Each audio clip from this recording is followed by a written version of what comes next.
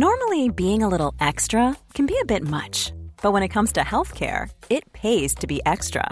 And United Healthcare makes it easy with Health Protector Guard fixed indemnity insurance plans. Underwritten by Golden Rule Insurance Company, they supplement your primary plan, helping you manage out-of-pocket costs without the usual requirements and restrictions like deductibles and enrollment periods. So when it comes to covering your medical bills, you can feel good about being a little extra. Visit uh1.com to find the Health Protector Guard plan for you.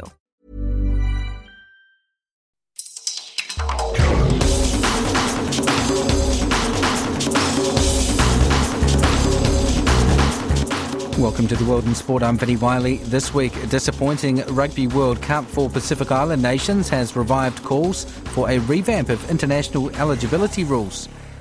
And Solomon Islands have asked China for help with hosting the 2023 Pacific Games.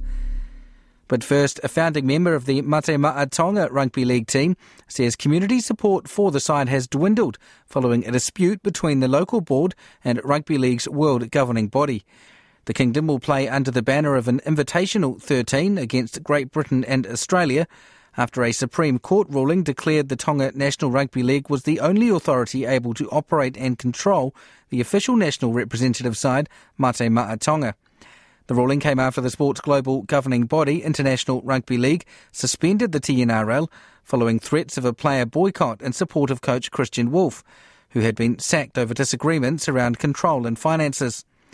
A co-founding member of the Mate Ma'a Tonga team, Will Ilulahea, told Tele Anderson the vibe in support of this weekend's clash in Hamilton is no longer there. There's a lot of fake news going around and that kind of stuff. I mean, basically, and I think that indicative when the airport welcome, which was probably a quarter or third of the size of what we normally had back in 2017, 18 and 19, early 19. So, it's definitely affected our people because the main concern that we have in the Tongan community is this these outsiders questioning our sovereignty. The bigger issue also is that if these things are allowed to go ahead, then basically Tonga is not going to be a democracy, but anarchy. That's what I don't think the young team members realise, that what they've done is actually it's affected our sovereignty. And, we pride ourselves in Tonga for not being administered or ruled by somebody outside, other than God and our own country.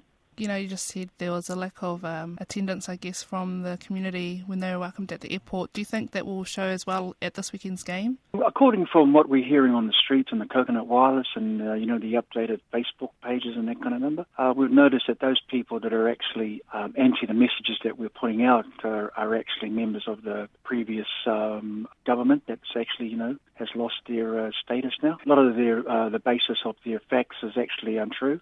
I know in past the Tongan community have really come together, I guess, to put on huge events afterwards and celebrating at after the games. Have you heard of any events like that happening in Hamilton this weekend or at all? They've got a kava ceremony they're having, but you can just see, you can feel it anyway. The vibe is no longer there. There's not as many red flags and red cars flying around the place and tooting their horns and all that. It's not there like it was in previous years. And our community is divided because we're loyal to the players. The players have actually extended our status more so on the global scene, and our fans have earned the best fans in the world number. But at the same time, our people, when they know the truth, then they start to question it, and I think that's what's happening. The vibe is not out there as it used to be. Throughout the country, I know the windy areas of Wellington, there's no red flags fluttering around. What does the future of Tongan Rugby League look like for you? That hurts me, being the co-founder with our godfather, George Mann. But, all his family and everybody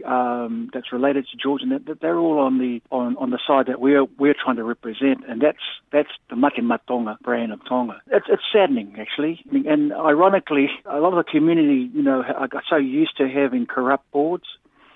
But ironically, this board is probably the most honest out of all of them because they're just doing what the judge had set down to, in regard to the ruling to get the books straight. And it's really concerning that, and that's why I say that this team is actually administered by Australians. I mean, the fact that the International Rugby League Federation overturned the present board, they broke their own rules. Clause 22, 23 of their own constitution. They've got to give the committee reasons for dismissal. and they haven't. Will you be watching the game this weekend, despite the drama that's going on at the moment? This is the first time that I've never attended a national Tongan team, because it's not a national Tongan team. That's Will Ilula here, speaking with Tale Anderson. The Pacific Rugby Players Association says the performances of Fiji, Samoa and Tonga at the World Cup shows change is needed in the international game. All 3 Pacific nations were eliminated in the group stage, combining for just 3 wins from 12 matches. Pacific Rugby Players Chief Executive Officer Aidan Clark says the growing gap between Tier 1 and Tier 2 nations is a major concern. This tournament has shown again, if we want the growth of the game across the world, if we want the Pacific Islands to continue to feature, we need to make some changes. What's positive at the moment is it feels like the ears are open and people are starting to appreciate what some of the solutions that have been put forward.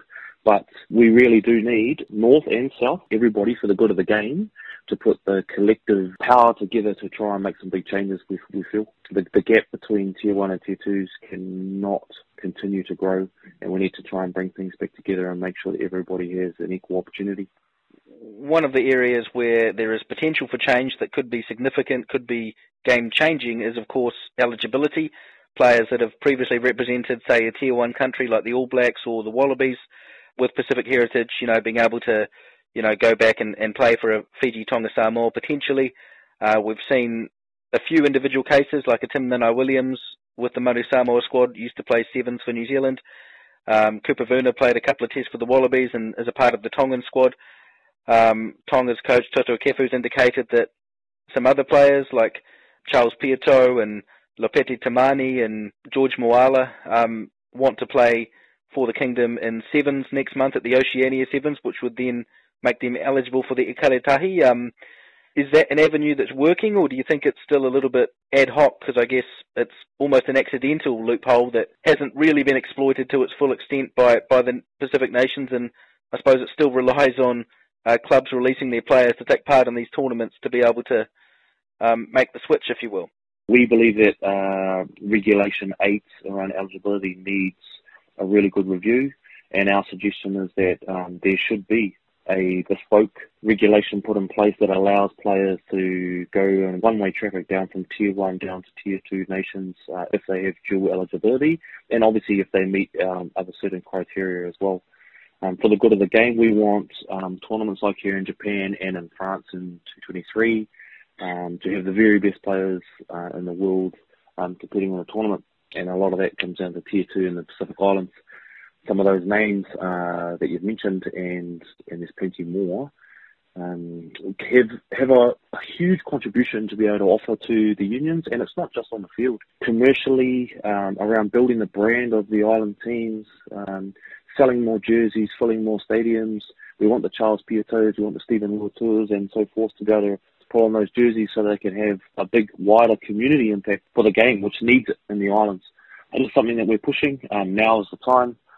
We've got some papers prepared to submit, and it's all being done with the support of the 3 unions and us as the Players Association being a key part of it.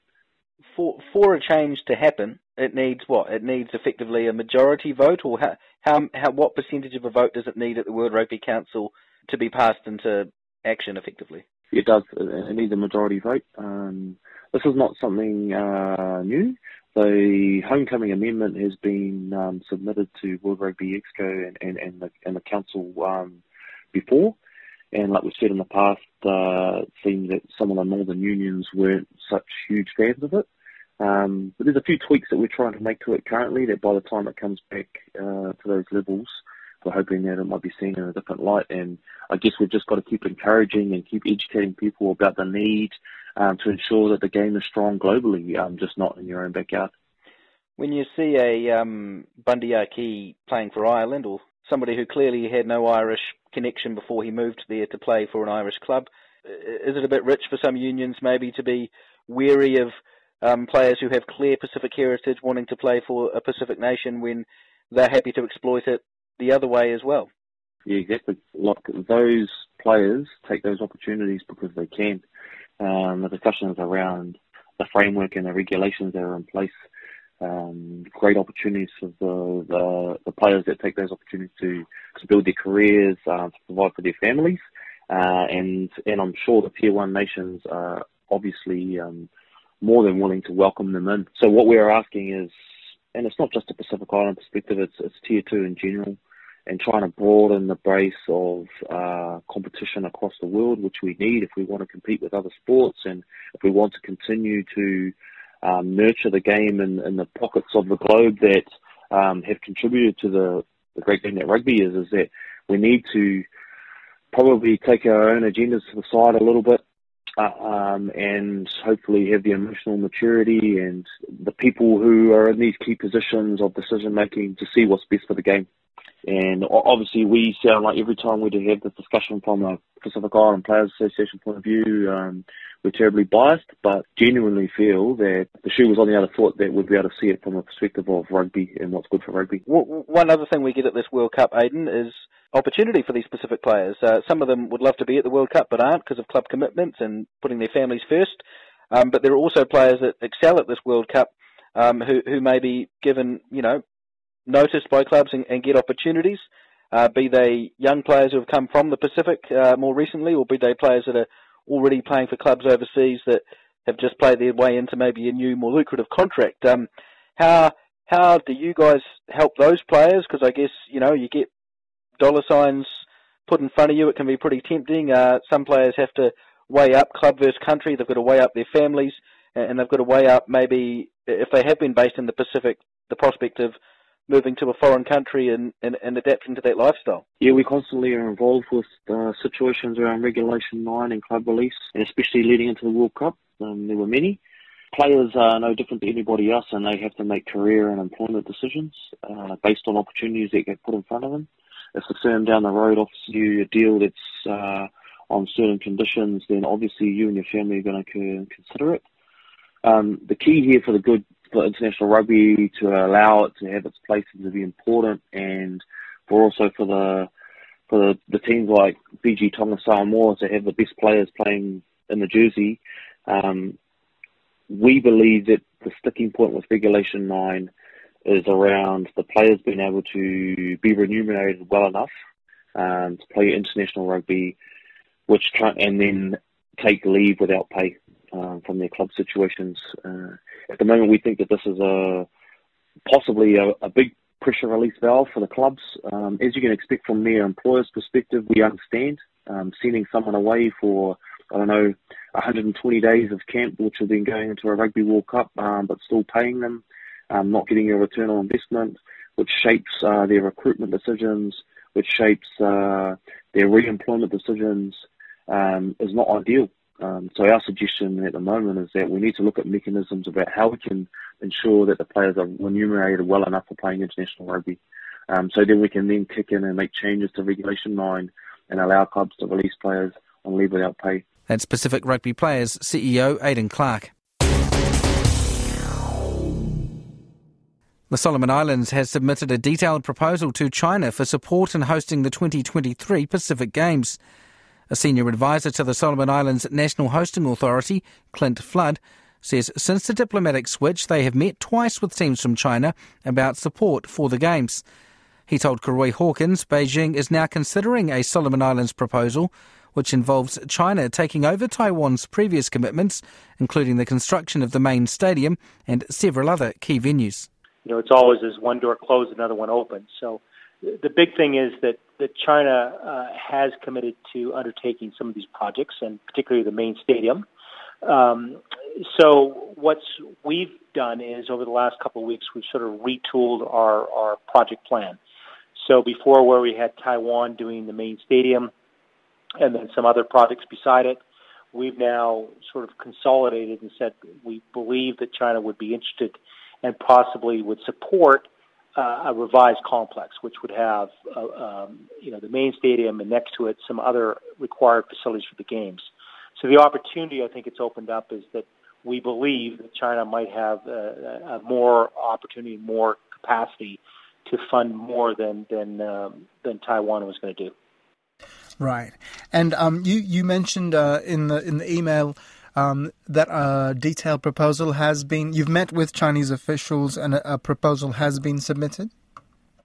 Yeah, so there's been two groups that have come from China since the switch has been made. They're the Beijing Institute of Architect and Design, I think, and they're sort of a government arm. And they've met with us twice just to sort of understand our requirements. And then what was required of us was to submit by last week, which we did, kind of a revised proposal, which has given them in writing what is our requirements for a stadium, what are our requirements for a pool, what are our requirements for these other things, including some other facilities that we didn't originally have on the list for, let's say, Taiwan. And so that's a detailed package that's now gone for consideration by China. Our understanding is that they'll go through a conceptual review of that. They'll look at possible implications, obviously, for funding, and then based on that, I'm assuming they'll make a government-to-government decision that says, okay, we're prepared to do this for you at whatever financial considerations that the government-to-government puts in place, and then we would move based on that some sort of design process. So all we have to date, and we had this with Taiwan, is we had a conceptual design briefs. We did not have design, and now we have to, regardless of which partner we have to now go to obviously a design phase. But that's based on making sure that whoever is funding this is cognizant of what the overall cost will be of these facilities. And everything's still on track, though, it seems. Yeah, I mean, the worry is always that the clock keeps ticking. I mean, our event starts on July 14, 2023. That's a date that doesn't get moved. So, we had progressed down the path with Taiwan. We got to the point where we actually had, face-to-face meetings with the contractor, where we started, looking at detailed things. So, of course, that's changed, and now we got to restart the thing. We believe, based on the information we have, that if we start the construction in July of this coming year, so July 2020, that the facilities will be done when we want them. And when we want them all done, across the board, is in December 2022, sort of 6 months before the games. And the proposal we've now put to China says we would like, if possible, to stage the completion of a few projects. Because one of the things that we're lacking here in Solomon Islands is some of the training facilities needed to train our own athletes. So we're looking to try to get, for instance, a pool, which we do not have a pool in place, and we need one for the games. We're seeing if we can have that pool complex and a couple other things, a tennis complex built prior to that, sort of say 6 months prior to that, so sort of July 2022. So that we have 1 year of practice with our athletes and also operationalize the venues prior to the games time. Makes sense. Both PNG and Vanuatu, I got the facilities I was running the games. We got the facilities very, very late, and that's obviously a challenge from the games operating point of view. We want to see if we can avoid those issues this time around. That's a senior advisor for the 2023 Pacific Games, Clint Flood, speaking with Karoy Hawkins. And that's the World in Sport for this week. I'm Vinnie Wiley. As always, thank you very much for listening. You can listen to this and other programs on our website, rnzi.com.